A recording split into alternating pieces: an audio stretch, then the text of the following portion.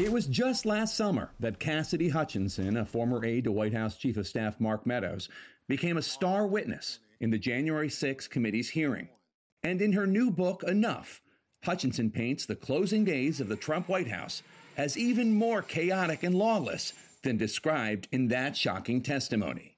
Quote, "Cass, if I can get through this job and manage to keep Trump out of jail, I'll have done a good job," Meadows tells her. It's a front row seat to madness. At a mask-free Trump rally during the height of the coronavirus pandemic, former presidential candidate Herman Cain contracts the virus and later dies. "We killed Herman Cain," Meadows tells her. But this does not change the White House's mask policy. In fact, during a visit to an N95 manufacturing plant, Hutchinson advises President Trump to remove his mask because his bronzer is smearing it. Time and again. At one point on the 2020 campaign trail, Meadows asks Hutchinson if she would take a bullet for President Trump. "Yeah, sure," she responds. "But could it be to the leg? I would do anything to get him reelected," Meadows tells her. And after the election, in the wild scramble to overturn its results, Hutchinson says Meadows was constantly burning documents in the chief of staff's fireplace, and at one point leaked classified documents to far right-wing media figures.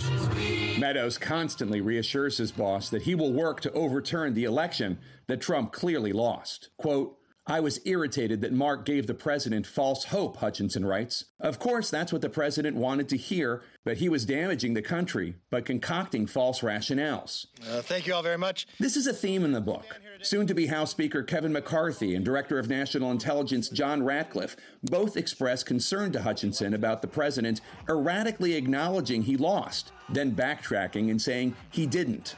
Both men blame Meadows.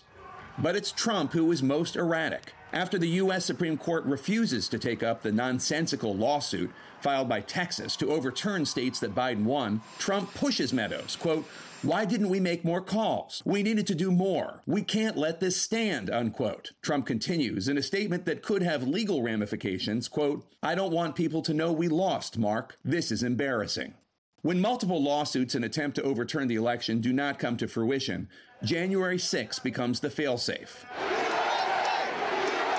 Much of Hutchinson's stories about that day were part of her congressional testimony. I overheard the president say something to the effect of, I don't effing care that they have weapons. They're not here to hurt me. Take the effing mags away. But in her book, Hutchinson reveals for the first time that she was groped by Rudy Giuliani backstage. Quote, "He moves toward me like a wolf closing in on its prey," she writes, saying he put his hand up her skirt. Giuliani denied this happened. But even the horrors of January 6 were not enough for Hutchinson to resign. She stayed on with President Trump through the end of his term and sought to get a job with him post-presidency. The witness will please stand and raise her right hand. When she was called to testify before the January 6 committee, Trump-funded attorney Stefan Passantino told her to, quote, downplay her role as strictly administrative. She was an assistant, nothing more. Passantino says he did not advise her to mislead the committee, and Hutchinson says she was never told to lie to the committee. Quote, "I don't want you to perjure yourself," Passantino insisted. Quote, "But I don't recall isn't perjury," she says he told her. Another time, Hutchinson says, Passantino tells her, quote, "We just want to protect the president." Jobs are dangled and then withdrawn from Hutchinson as she begins to cooperate with the committee. She is ultimately shut out of and then demonized by Trump world altogether. The rest, and her courageous testimony, is history.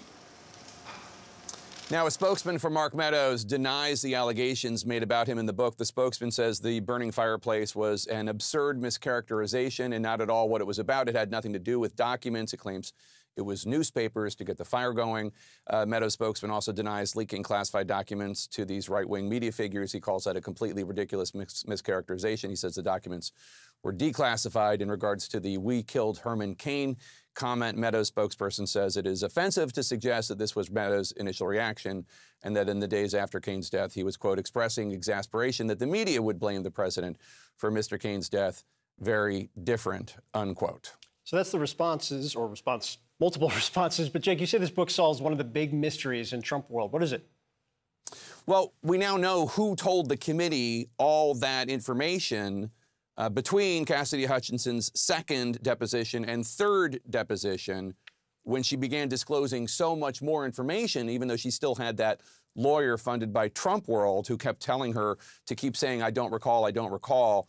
The answer is hinted at in the book, but never truly spelled out. But if you read between the lines, Cassidy Hutchinson and former Trump communications director and CNN contributor Alyssa Farah come up with a plan where Hutchinson tells Alyssa Farah everything she knows, and Farah then tells Congresswoman Liz Cheney what to ask Cassidy about in that third deposition, and that ultimately is how the truth finally got out.